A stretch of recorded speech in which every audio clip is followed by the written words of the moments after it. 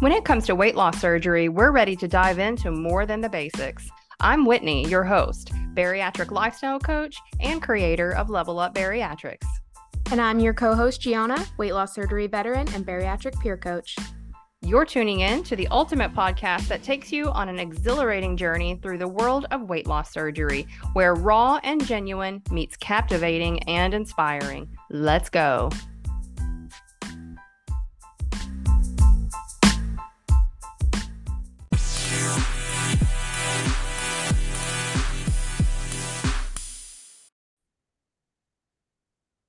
Good morning, all you awesome people. This is Whitney, your host of the Level Up Bariatrics podcast. I've got with me today my co-host, Gianna.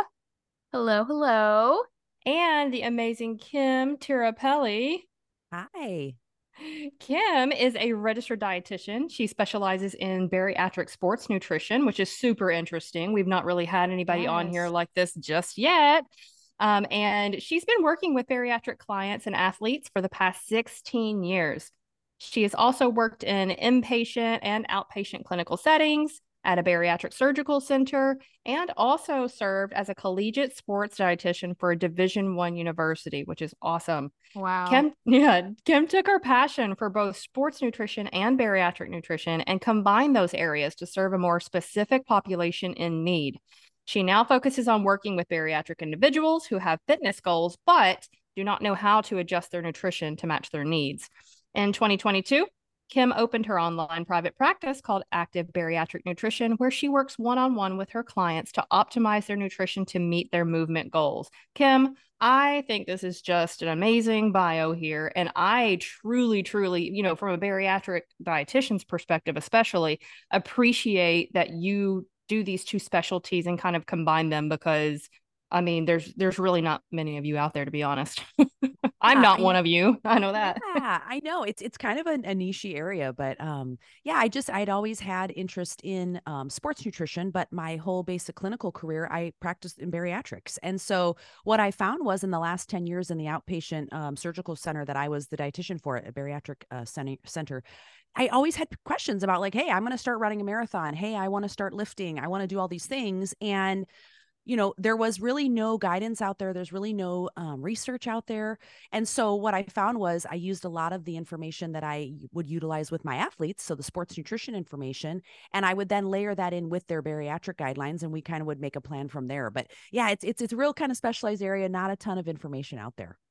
No. That's and awesome. Even when I was in the clinical setting, I most definitely never specialized in sports nutrition, nor was it an interest of mine. But I did have a handful of patients that would really get into the boot camps and the weightlifting. I mean, our target in our specific area that we were in, I didn't get a whole lot of young people or people who wanted to go this route, and I wasn't online either, so I wasn't reaching out to those people. But when I did get them, I'm like, I don't know what the heck to tell you. Like, I need to find someone like Kim. Yeah. There was no one like you available. It's so true. And from a patient's perspective, there was a point in my journey where I'd gotten that initial weight off and I was more comfortable in the gym, more comfortable in just the athletic portion, like this new identity of myself, right? And I had my dietitian, Whitney, fantastic dietitian, in the bariatric setting clinically, but like you said, they're kind of two separate niches. There's the bariatric dietitian sector, and then there's the sports nutrition sector. And at the intersection of them, there's really not a lot of support. So, No. Kim, you would have been a great resource for me a couple years ago. I hear ya. I know. And, your goals over time, too, as they change. And after surgery, folks, they start where they're at and then they move into maybe more movement. And yeah, the nutrition changes throughout that whole process too, because as your movement goals change and as you're able to push yourself more or have longer duration or, maybe you want to start working into endurance, the nutrition changes. So yeah, it's definitely an area where it's fun for me because I get to combine both the passions of nutrition that I like to work in. And so it's really been great. Yeah. That's wonderful. Yeah. Well, we most recently had your client and friend, Rob, on our podcast. And, he discussed a lot about the ability to get out of the calorie mindset and, the calorie restriction mindset, especially to support your weight loss after surgery and to, of course, do more things like protect your muscle mass and bone density, everything that comes with exercise after after surgery, but, knowing that you have to increase your calories in order to do that. So I wanted to know, and you can kind of share with our listeners, how common is it for bariatric patients to be too restrictive with their calories after surgery? Yeah, I mean, it's very common. And I think it's just because initially, obviously, we're so limited because of the restriction of the surgical, tool itself. Mm-hmm. And then what happens is as folks are able to move their body more, that nutrition that they're, somewhat, whether it's self restriction because they think that that's where they have to stay for life, or, that's what they were told to do, whatever, what they find is that it's not enough to fuel the amount of movement that their body is doing. And so that is Right. where that intersection comes in of like, okay, now I'm to a point where the straight bariatric guidelines are not going to meet my needs, and I don't feel Mm-mm. good. I'm tired. I'm not seeing the change in my muscle, gains, whatever that might be in terms of their goals. And that's where we have to say, okay, we have to make some adjustments, whether that's increasing overall calories, and that's going to come from maybe more protein, more carbohydrates, more fat, etc., and really make that plan meet whatever it is that your goal is, and that's okay. I think that misconception out there of like we have to stay in this 8 to 1,200 calories for life, because that's really where the initial research has suggested is kind of where folks land in that first year, but beyond that needs change. And so Yeah. I really try to push that, we have to just listen to our bodies and we feel, based on what you need. And some people are going to still be on the lower side. I have some clients that are, 3,000 calories. I have some clients that are at 1,600 or 1,400. And that's okay because everyone's, needs are going to be based on their, their gender, their movement, their goals, their medical history. All those things play a role in their needs. And so, yeah, it's very common to see that early on, and hopefully over time, we can kind of increase overall intake. Right. And how often, or how, I literally just forgot what I was saying as it was coming out of my mouth. Hey, when that happens. It happens to the best of us. I was actually starting to read it, but I was like, wait, I'm going to ask something different. Um, how do you approach, like, how do you talk to someone who feels like, their mindset is such a low calorie mindset? Like, how do you approach those people who are very triggered with increasing their calories, or they just have this really steadfast mindset to say, like, I don't want to go beyond 1,000 calories? Like, that's Right. just obviously unhealthy. We know that's unhealthy, but how do you convey that to someone and get them to understand the importance of increasing calories to support their continued weight loss and health? Yeah. Well, I just, I try to meet them where they're at. And you know this too as a dietitian, you can't just tell folks, hey, you need to do this. Like if they're not Right. bought into it, they don't understand it or feel good about it, they're not going to do it. And so Right. I try to meet them with where they're at in terms of, okay, where you are right now. And then talk a lot about too, like, remember that the bariatric surgical tool was also about other non-skill victories, like feeling better in your workouts, changing your body composition, being able to do all these other things that they wanted to do, on the other side of having the surgery. And if they're too restrictive on their overall, nutritional intake, they're not going to be able to see those things achieved as well. And so I Right. try to kind of change the picture to look at the whole, why did we do this? Why did we have the surgery? How is this going to change your life? What are you ultimately trying to achieve? And maybe we don't even talk about calories. For some folks, I'll say, okay, how would you feel about just adding in a pre-workout snack? And we do it gradually over time where we don't just go from, okay, they're at 1,000 now, and I'm not going to jump in and be like, yeah, you really need 1,600. Like that's too Mm-hmm. much of a jump. Okay. Right. Regardless of whether that's, the number that might be something that you and I might calculate for somebody, that's too much of a jump for someone that's had Right. bariatric surgery. So we'll do it very slowly, and we'll start with wherever they're at, that they're comfortable with, what they feel like they could, achieve. And we can just start with maybe adding one small snack, or we just try to increase our protein by an ounce at each meal. How, you know what I mean? So we do it in very small incremental ways that are more realistic. Okay. Gianna, how did you feel like mentally about increasing calories? Were you immediately okay with it just because you knew it was going to benefit, or how did you feel? I think luckily, like through my research, I had understood the importance, and through just my journey and my experience, I at some point understood the importance of healing my relationship with food. And that's what really tied back to what was making me feel weird about increasing my calories. So once I Mm-hmm. focused on that and I was able to look at food as more of a beneficial thing, as more of like a fuel source, I was able to increase over time without feeling that like guilt that a lot of people feel, or that worry like, hey, I did all of this. What if I increase calories and start regaining? And I think the foundation for all of that for me was just knowledge. Like I had so many people telling me, oh, protein, protein, protein, this and that. And like, I didn't really understand why that was the case. Why do I have to eat more protein? Why is it important to incorporate healthy fats? Why are carbohydrates my friend and not my enemy? So understanding that like foundational knowledge of how it functions in my body helped me to feel more comfortable in incorporating more of it to fuel the level of activity I was at, you know, after that 1 year mark, where like 1,000 calories is just not going to suffice. Right. Yeah, exactly. Okay. What about tracking, Kim? Do you, what would you say the percentage of your clients are tracking or okay with tracking, willingness to track? What you can tell us everything about tracking. Well, I have clients. I have some that track every day. They have for, you know, many years. They enjoy it. It's something that they like to do, you know, so there's that end of the spectrum. I have some folks that are like, you know, it's just, I don't feel comfortable with it. And so, you know, there's different ways. You don't have to just necessarily track like calories. You can track, you can take pictures of your meals if you wanted to, you know, if you're trying to be mindful of like, you know, meeting a certain goal. You can just use the plate method, which I've talked about, you know, with the active bariatric plates. So we talk about, depending upon the type of movement that you're doing for the day, you can shift your plate around to incorporate a little bit more, you know, whether it's a lower intensity day, so more protein based. As we increase our intensity level, we do need more carbohydrate. So that's where we can get in maybe an extra serving here of fruit or whole grain or, you know, vegetables, etc. And so there's different ways to go about it. I have some folks too that'll just track like once or twice a week, just so that they kind of know where they're at. Because the way that I look at it is it's just data. It's just a tool like many other tools that are out there.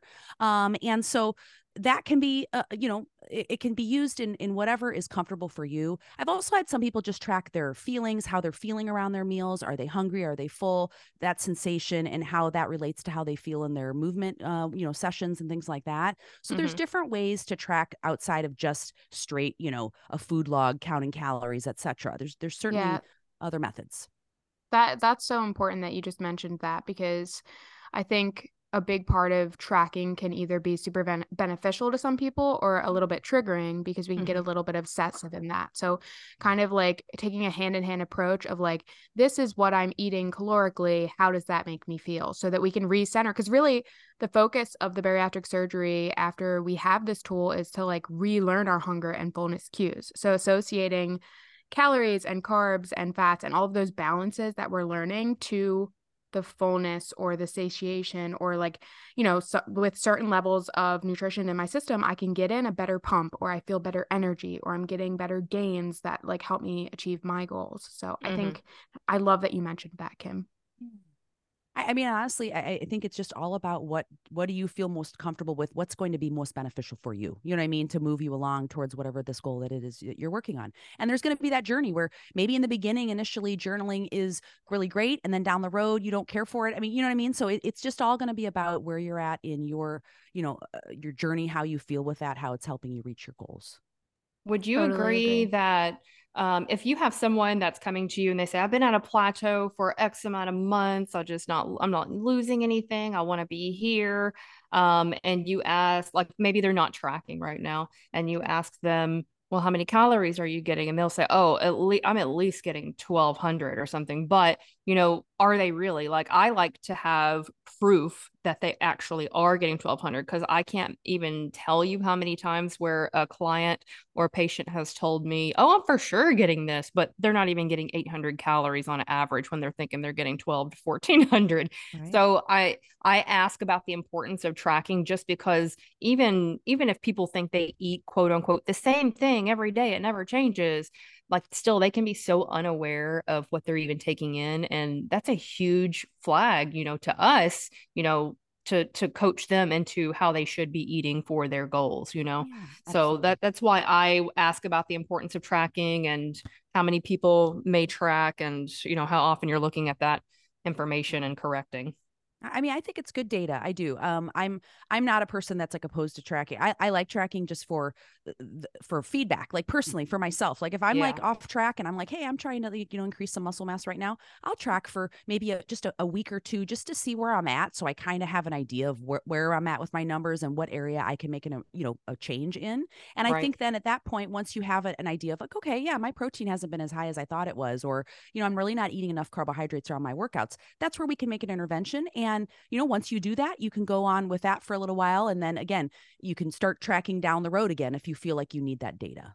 Right. I always Yeah. ask people at least become comfortable with a tracking app of your choice, because Yeah. even though you might not track every single day of the year or even of the week, at least you're comfortable enough with some type of method to where you can accurately track for, let's say, 7 days and get a good, like, back on track awareness of where you actually are. Because some people, they think they're the same as they were 3 months ago, but maybe they've Right. fallen off track. Right. I've used Right. the And word I think track a lot. that, yeah, track. I Track, think track, that track. I think that it's like Kim was saying, whether you're like already in the midst of your journey, you already have all the knowledge and you just need like a little bit of a reset. It's a great place to like grab some data points for like a week or two and then be like, okay, this is where I'm at. This is where I could head. But I think for a Right. bariatric patient in the beginning, where tracking works as a good starting point, quote unquote, is that for me at least, it helped me understand portions and what they amount to and Mm-hmm. how that contributes to my goals. Because a lot of people who struggle with obesity, they have lost sight of, what does a portion of brown rice equal out to? Mm-hmm. What does 30 grams of protein in the form of chicken look like? So it Mm-hmm. was less obsessive for me, more of like a, hey, I want to learn what this stuff equals out to so that I can act accordingly in my day to day. That's awesome. And I think everybody should have their own form of learning like that after surgery to really know. I Mhm. mean, it's actually a lot of the stuff that's in our manual. Wouldn't you agree, Gianna? Like a lot of Yeah. reference Yeah. lists and And methods and and yeah, and for some people it's just like hands-on works a little better. So kind of like seeing it in their day-to-day life helps them Mhm. to like associate it to what it amounts to, Yeah. for sure. Kim, I wanted to ask you, so, the reason, just to let everybody know how we met, we all met at the bariatric retreat that Bariatric Society puts on. We met in San Antonio, and Gianna and I attended your session talking about muscles and macros, and you were there with your client, Rob DeMedio. And we really loved the topic and we loved the conversation and just, the dynamic of you two to begin with. But we really liked how you guys broke down his example of, he lost a substantial amount of weight. He thought of weight and did not look healthy. Like, most people would be like, Right. oh, I reached my scale weight, but he looked at his scale weight and he was like, no, I look like a greyhound, as he says. Yeah. Yeah. And how you guys approached that and what did his increasing of calories look like. Like, I really like for you to just tell like the short version of that story and Sure. how, just the awareness of his calories and a little bit of education went a long way with him. Absolutely. Yeah. I mean, when Rob came to me, he had said, okay, I want to do this for the next year. I'd like to go through different cycles. And so his first goal was to put on muscle mass, because as he went through that rapid weight loss phase and then stayed at, around his maintenance weight for a little bit, he just realized he wanted to put on some more muscle and change his body composition in that way. And so we were really focused on incrementally increasing overall calories, protein, carbohydrates, etc. So when we first started, I want to say maybe he was around like 1600, I think was his standard, like, kind of hang around intake that he had been doing, and felt okay with. And so from there, we started gradually increasing. So he was able to, keep in mind at this point, Rob was, I think, 3 years post-op, 4 years post-op at that point. So he's able to tolerate more nutrition versus someone that is earlier out where we aren't able to make these kinds of significant increases. So I want to just preface the story with that. Rob is farther out in his journey where he's able to tolerate, more food. So that being Right. said, we did this in a very slow way. So we increased his calories. I want to say our first increase was up to about 2,400 to see how he felt with that. And he was doing fine. And when we were looking at his numbers, because at the same time as us tracking his overall intake, we were tracking his body composition changes. And Rob he loves tracking both. So he was in there every day.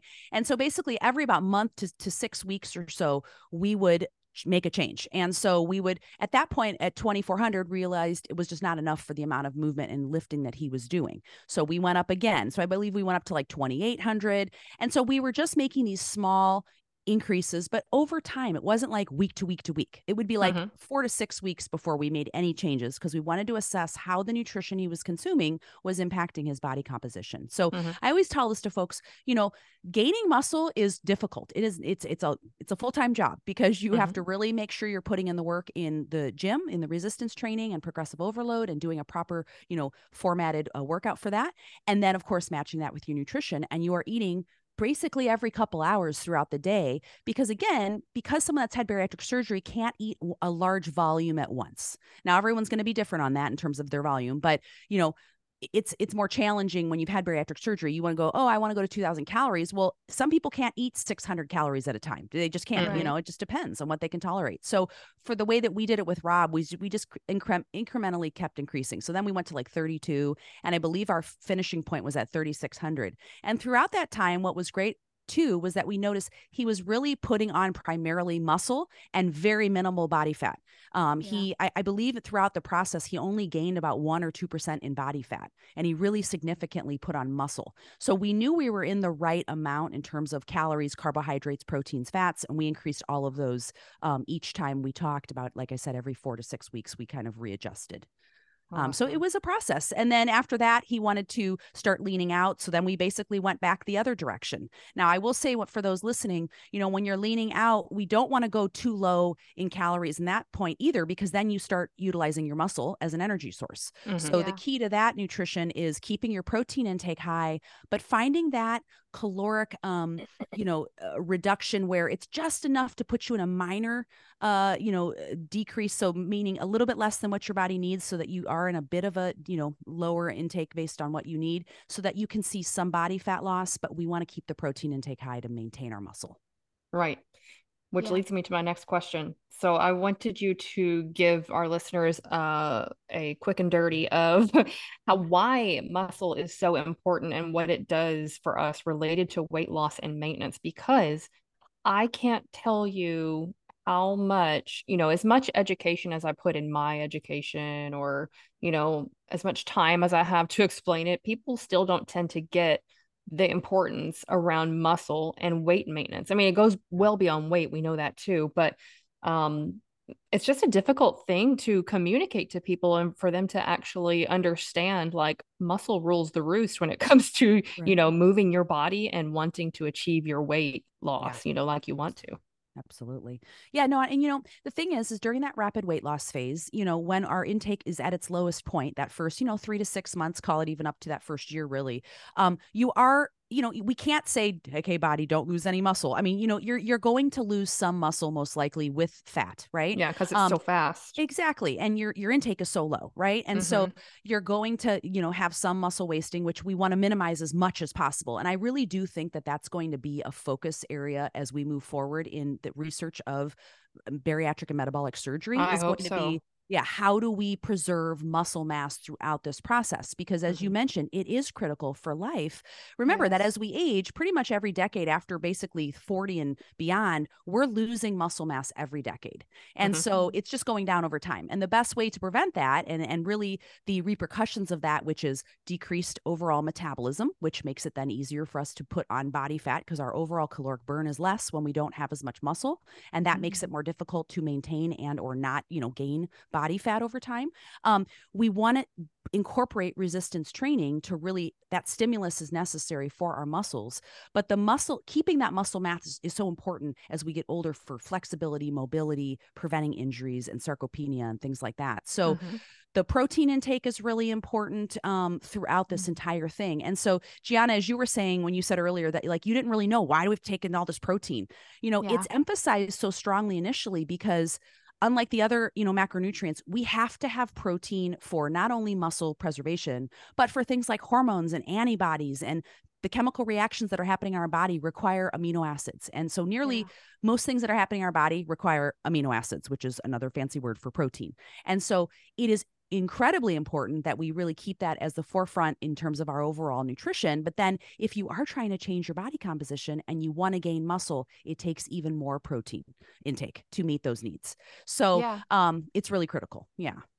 And I think in the beginning, we're just trying to preserve the muscle that we have intact, Exactly. like in that first year while you're losing Yep. like that initial bulk of the weight, but you're also trying to hold on to like your regular functions, like you said, like rebalancing your hormones, because that's a huge thing with major weight loss. And then the hair loss and the brittle nails and all the things, because really when we're in that nutrient deficit and we're not getting enough protein, our body's going to start taking from other places. And bariatric patients see that firsthand. I mean, in that first year, I had lost over 120 pounds.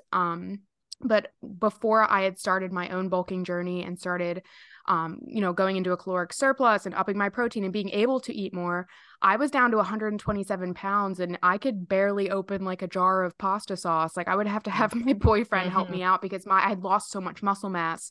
And I wasn't quite mentally ready to start increasing calories. But when I got to that place, I went from about 1,000 calories a day to now I'm probably at about 2,200 in the maintenance phase. Some days I'm in a surplus, but that's because I'm lifting weights and I'm doing other things to support that muscle growth.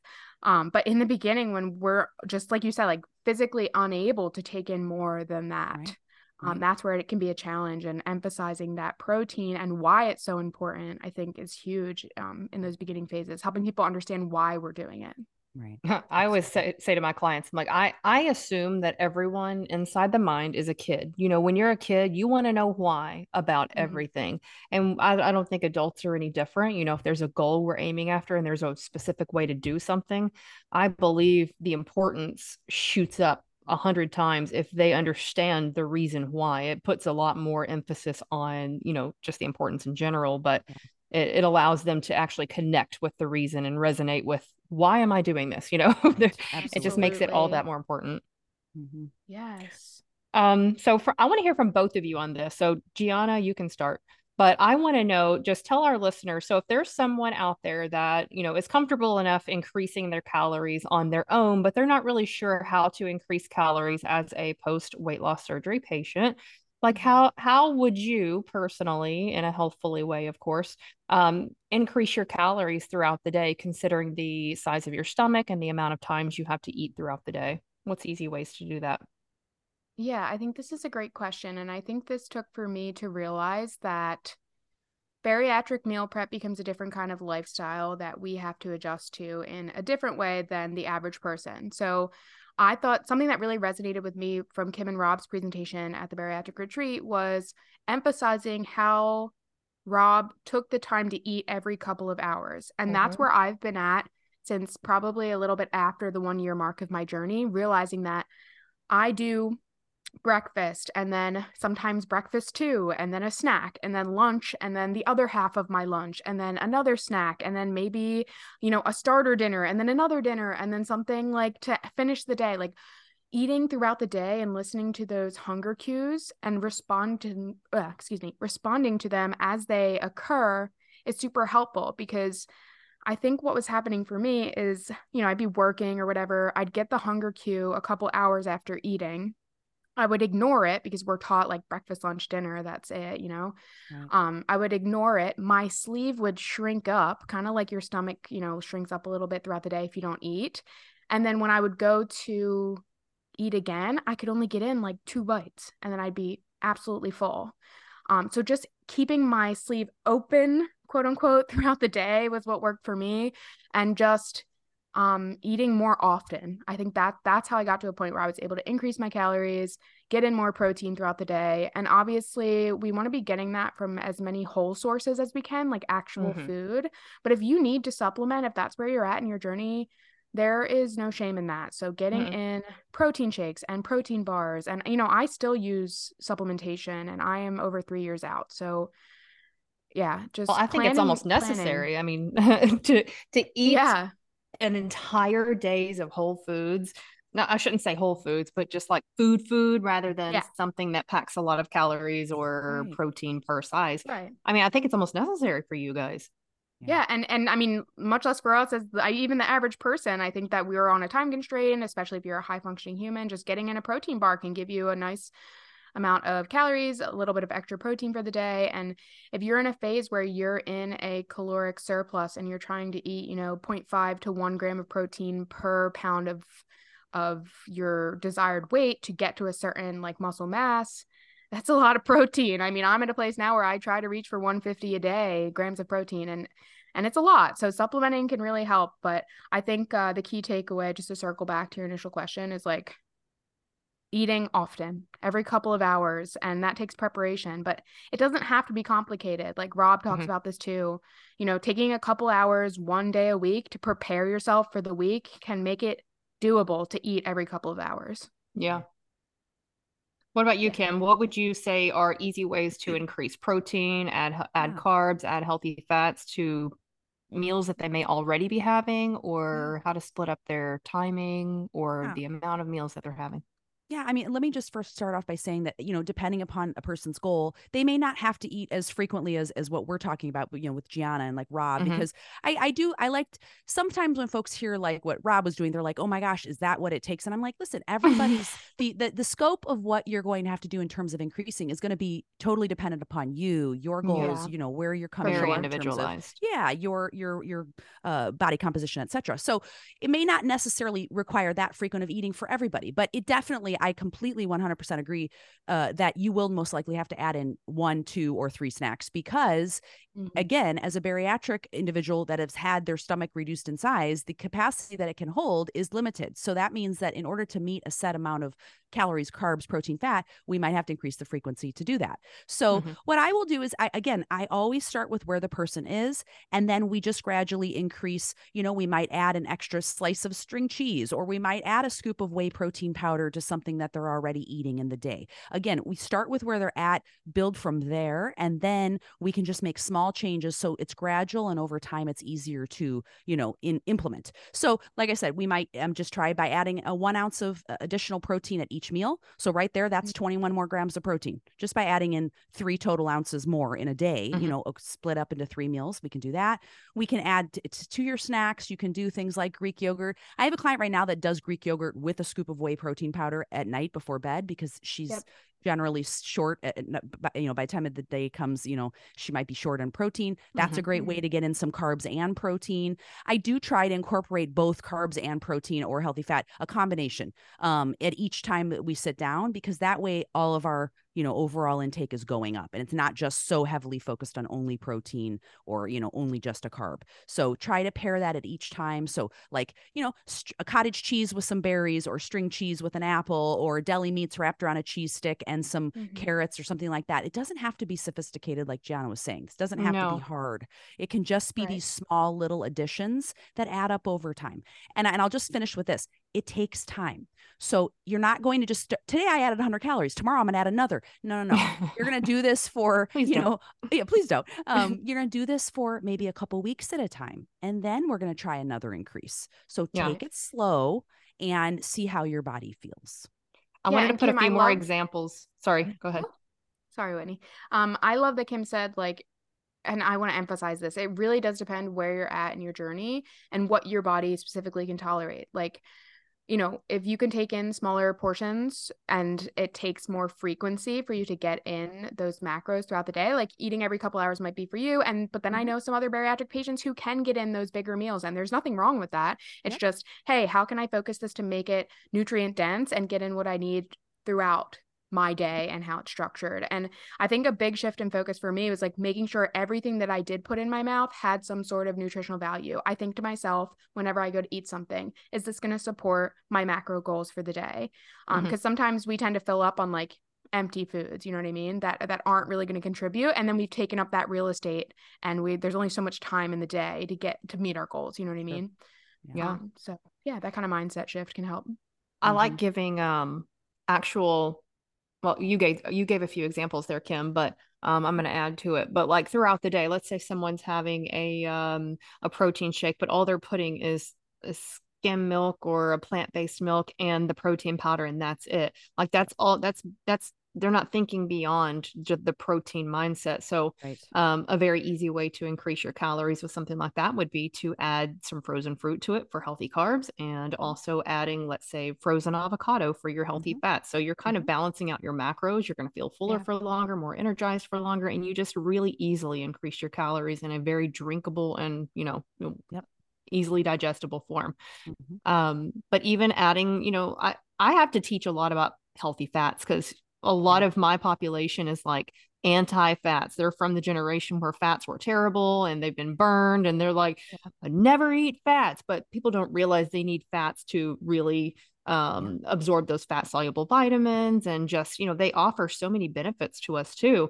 Yep. But so I have to educate a lot on fat. So adding a scoop of almond butter, a healthy form of almond butter or peanut butter to something, or avocado if you like avocado, nuts, seeds, nut butters, healthy oils. Like, people are very scared of these things. So I have to make it a point to educate how to add these types of things to our meals and snacks as well. It's not only just about protein, because, a lot of people can be where they need to be with protein, and that's kind of easy for them. But they're like, well, where am I missing? And I'm like, well, you got 2 other macronutrients. You got some carbs and fats we can add. I have a lot of folks that like overnight oats in the morning just because they can make it ahead of time. We can add like chia seeds as well for some fat. And then we've got the whey protein. You can add Greek yogurt or milk, obviously the oats, you can add fruit. I mean, you're hitting all the boxes, so to speak. And like you were just saying, there are those other 2 macronutrients. Carbs and fat get kind of a bad rap, especially in our, population, because we're so focused on the protein. But for those that have these specific movement and training and fitness goals, they play a critical role. As you just mentioned, fats are so important, but hormone development. So, if we're not, and if you're not absorbing A, D, E, and K, that's a problem. I mean, if we're going to have some vitamin and mineral deficiencies down the road, that's not going to be good. So they all play a role. Carbs being critical for moving our bodies at moderate to high intensity levels. And so I'll talk about carbs for a second. For everybody. I'll just kind of summarize it nicely. Basically anything above a walk, your body's going to be utilizing carbohydrates, because at moderate to high intensity levels, carbohydrate is the main and preferred energy source that the muscles can use to move, right? And to contract and to create ATP, which is the energy currency of the cell that allows your body to basically perform whatever that movement is you're doing. And so if we're not taking any carbs, and ways to know that you're like too low is just, if you can't even get through a workout, you're always just so fatigued, you're burning, you're just exhausted, you'd have to stop, like you're only like 10 minutes in. That's a cue. That's a cue that overall nutritional intake is likely not needing the movement that you're doing. And so, what are the actual symptoms there, Kim? Like weakness, shakiness, low blood sugar feeling? Yeah, absolutely. All those things. It's not sleeping well, not recovering well, meaning prolonged soreness for 3, 4, 5 days from a workout. That tells us that you're not eating, whether it's carbohydrates or protein or adequate calories. Also, just being sick more frequently. Our body's immune system is suppressed when we are not taking in adequate overall energy and carbohydrate intake. And so, and of course, protein plays a role in antibodies as well. So, I mean, those are just right off the top of my head that I can tell you. And so normally, if you're not feeling good, you're sore all the time, you're sick all the time, you're not sleeping well, we need to take a look at what we're doing for our nutrition. So, and again, normally I look at carbs because of the fact that our clientele is, we're really focused primarily on protein. Right. I could talk. I probably am going to do a whole episode on carbs, just educating on carbs. Yes, because I'm going to make a note on that. A lot of us come from a background of being obese our whole life and yo-yo dieting and different diet culture. I mean, there was a phase where like fats were associated to being fat, to put it simply. And now, carbohydrates, keto culture has made us all think like, like carbohydrates, they're just going to go right to our belly. You know what I mean? Like that. And just what Kim was just saying, like how you were explaining how carbohydrates function in our workouts and how we feel and like all the functions of the body, like that put simply is food for fuel. And that's really such a big learning of being a bariatric patient, is that food is meant to be fuel. And while it is meant to be enjoyed, like we can use it to function in so many different ways, and we have control over that. And it's really an incredible thing. Right. And when you think about it too, carbohydrate foods are going to provide that fiber to our diet too, which is important for someone that has had bariatric surgery, for preventing constipation, for really rounding out, kind of making that meal feel more, filling, so to speak, so that you do enjoy it and makes you feel full longer because of that fiber that you pairing with the protein, and that kind of delays that processing of that in digestion. So when we do like keto and we do, all these ridiculously low carb diets, you're really missing the boat, and you're missing a huge amount of nutrition that your body really desperately needs. And I'll just say this real quick. I just had on my podcast last week, I had a psychologist and a registered dietitian who work in the eating disorder field, but specifically with bariatric patients. And Chandra was saying, the dietitian, she was saying that a lot of times when she works with folks that struggle with binge eating, it's because they are so restrictive on carbohydrate that by the nighttime, they're starving and their body needs carbs because they've moved their body, they've exercised, they've, whatever it might be that they did for the day, their body's demanding carbohydrate. And so you get that loss of control feeling because you're like, oh my God, I need a carbohydrate because I'm starving. Your body's like, please. And then you get that guilt and shame associated with it. And it kind of turns into this, real unfortunate cycle. And, they really were talking quite a bit about that relationship. And like you said, Gianna, of really healing that relationship with food and understanding the purposes that they play in our body and just understanding that they're part of a healthy overall diet. They can fit in a post-bariatric journey. Right. And there's something to be said about feeling that feeling of being satiated at the end of the day, totally. Like not hungering for something. And if you're having that feeling at the end of the day, it's typically because your macros are out of whack. Yeah. I mean, there's always something to be said about, if you're not feeling your best at the end of the day, you are missing something. So it's very valuable to know how to kind of reflect on the day and say, what did I do? So this is where tracking or journaling or, just having a list of a daily planner of, nutrition goals or, exercise goals. You can kind of look back and see, well, how did my day go? And how did my day go? And what am I missing? So listening to what your body's literally telling you in terms of the way you're feeling physically and mentally, and then comparing that to your daily notes, that's huge, I think, for someone for accountability and just learning your body. I totally agree. Right. Last thing, and then we're going to kind of wrap it up here, but what's your not opinion, but let's talk a little bit about getting beyond the scale weight to determine success. Because we all know, almost every weight loss patient, not even just bariatric, but anyone who struggles with obesity, it's the scale weight that they mentally want to use to determine whether they are succeeding with their health goals or not. I want to get past that. And obviously we need the scale weight for certain reasons, but we cannot let that determine, your overall success with anything. Right. Yeah.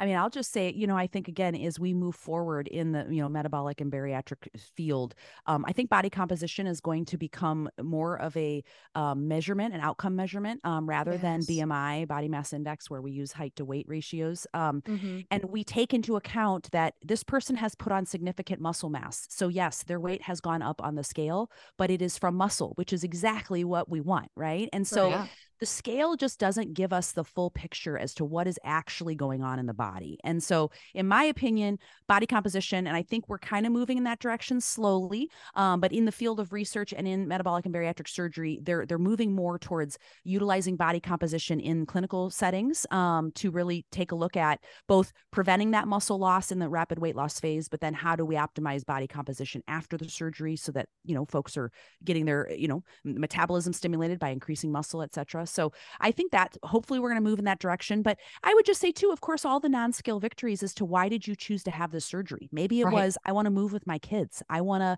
be able to go and run around in the backyard with them. I want to be able to ride in the airplane without my seatbelt. I mean, without an extender on the seatbelt, whatever it might be. There's so many more reasons outside of the scale that make your journey, increasing your health overall. So I try to get folks to look at all those other things as well. And honestly, I try to move away from the scale as much as possible with my clients. I really encourage them to do body composition measurements. Yeah. And there really are so many other, like you said, like so many other worthy measurements that I found throughout my journey, specifically NSVs, like you're saying, like fitting on a ride you couldn't fit on before, fitting into clothes that, help you feel inspired, or, being able to do a certain movement that your mobility before didn't allow for. Totally. And, I think there's a certain point later on in the journey after you've lost the initial weight and your body balances out. Like I said, I had gotten down to 127 when I'd gone on my muscle gain journey. Like I'm now up to about 160, and I don't consider that regain. I consider physiologically my body balanced out to where it needed to be at a healthy weight. Yep. And now that I'm in that place, like I have tucked my scale away. Me and her, like we don't really talk very often. I love that. Yeah. I love that. I've gone, mean, even it's in not. our program, like our program, I don't really ever talk. This sounds bogus. Like being in a post bariatric weight loss program or accountability program like ours, I really don't. And this comes natural. I don't do it on purpose. We don't talk about weight that often. Like I get their initial weight, but we focus on literally everything else that doesn't revolve around the scale. If you're doing everything else like you're supposed to, you're going to probably achieve that scale weight you want. But if your mind is so focused on that number on the scale, you're screwed from the get-go. I mean, you're not going to be in a mentally healthy place or a good mindset ever until you get that mindset right. Yeah. And I Yeah, was and just a going to lot say of this too, comes down to, oh, I'm so sorry. no, go ahead. I was going to say a lot of this comes down to science. Like you guys are speaking, like if you're in a caloric deficit, according to a plan that a professional has devised for you, the results are going to come. Let's focus on the habits that produce them and the feeling. Like, how do we feel when we're eating these good meals? How do we feel when we look in the mirror? How do we feel in our clothes, etc.? And all of that just falls into place over time. Obsessing over the scale is just, it's no good all around. Yeah, and I was going to say in my clientele particularly, because most, everybody that I work with has some kind of whether it might be body composition change, or they want to put on muscle, or they're training for a half marathon, or whatever it might be. A lot of the non-scale victories are also just, how did I feel in my program? How am I feeling in my training sessions? Did I make it through without an injury or an illness or any setbacks? Or, that's also indicative of good nutrition and saying, like okay, I'm fueling my body properly to meet these cool new goals that I have, know? And so there's just so much more that you can focus on. And the scale oftentimes does not correlate with, because think about it. If you did increase your carbohydrates because, dang it, I needed more carbs to fuel this awesome new goal I have. Yes, guess what? You're taking in water when you store glycogen in the cell as carbohydrate. And so the number on the scale is going to go up. And that does not mean that you put on body fat. It means that your body actually has more water. And that's okay. That's a good thing. Yeah, that's a good thing. And so it's the same with gaining muscle, or, or if you're constipated. I mean, there's just so many reasons that impact our day-to-day, numbers. And it can just be such a, it's a mind game, and it stinks because there's so many other great things that you're achieving, and the scale can kind of detract from that. And it's like, oh my gosh, don't do that, because there's so many great things you're doing. Right. And Kim, I think a lot of people are probably wondering real quickly, in terms of body composition, is that measured through one of those fancy scales that kind of gives you those numbers? Like, how are you measuring body comp for your clients, or how are your clients doing it on their own? So a lot of folks do bioelectrical impedance analysis, so BIA, and those are those like you can get a lot of the gyms have them. I mean, you can get on the Tanita scale and do that as well if you want one for your home. But a lot of the in-body scans that they run at the gyms, they'll have those, or other folks will pay. A lot of places have DEXA scans available, and so DEXA is going to look at compartment method and look a little bit more at not only like bone but your body fat, of course, water compartment. And so there's different methods to do it. I know I had on my podcast, she's a dietitian and a psychologist. Her name's Nina Crowley, and she works for Sika. Sika is a very, very accurate bioelectrical impedance analysis. And most of their scales are in offices, like in medical facilities. So they're not quite as accessible yet as having in your home. I do believe they're developing a line that'll be available for folks to have in their home. But the best way I would just say is, so let me just say this too. Every measurement is going to have some inborn error to it, and that's okay. My advice is always just, let's look at the trend. Okay. So we get our, some people have it on their home scale. Is it trending up? Is it trending down? That can kind of give us an indication of which way we're going, instead of looking at the exact number, which, yes, there's going to be some error in that. It's more important to kind of understand which direction it's going overall. Right. Exactly. Love that. Great recommendation there. Yeah, I recommend Kim, everybody have some kind of a scale that tracks body fat percentage, lean mass, something other than weight. Yeah. Agreed. Yeah. Sorry, Gianna. And Kim, I did hear you mention your podcast. So now is the time for the shameless plug. We would love to hear. We always have a shameless plug moment. We would love to hear more about your podcast and where people can find you on Spotify, Instagram, website. Like, can we hear more about where to find you? Absolutely. Yeah. Well, first, thanks so much. This is so much fun. I just love chatting about, just nutrition, movement, all these things. It's so much fun. And I just really appreciate it today. Thanks for having me. But yeah, I have, so the Active Bariatric Nutrition podcast, I say weekly, but I'm going to be honest, over the holidays, I've kind of been going every other week or so over this last month or so, just because of, craziness, kids, all the things going on. But typically I do release an episode each week on Mondays. And you can find the Active Bariatric Nutrition podcast on any, anywhere you listen to your podcasts. It's available on all the platforms. And then you can follow me on my Instagram page, which is at Active Bariatric. I don't know why I always have to say at, like I have to always do that, but just like, because I'm seeing it in my head and I'm like, at Active Bariatric. I do this every time. Anyways, and then I'm also on Facebook. I have Active Bariatric Nutrition Community, and my website, if you're wanting to learn more about my one-to-one bariatric nutrition coaching services, my website is activebariatricnutrition.com. Well, I am almost certain we're going to have people come our way that need your services. So we look forward to sending people your way and kind of collaborating on some things together. Where it's been a joy. I just love your energy and your attitude and the way you work with your clients. I just love you.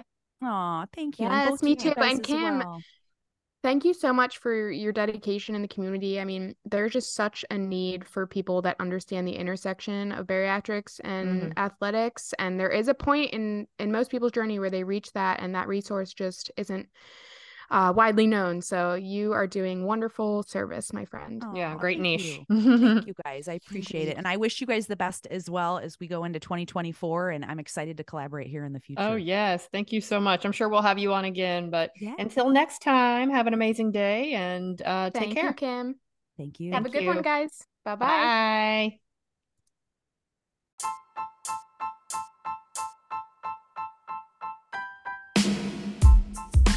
If you enjoyed today's episode, be sure to give our podcast a rating and also follow and share this podcast. By doing this, you make our podcast easier to find so that others in the weight loss surgery community can hear us. If you'd like to know more about Level Up Bariatrics, or if you'd like to work with us, visit our website at theleveluphub.com. You can also follow us on Instagram at Level Up Bariatrics. See you next time.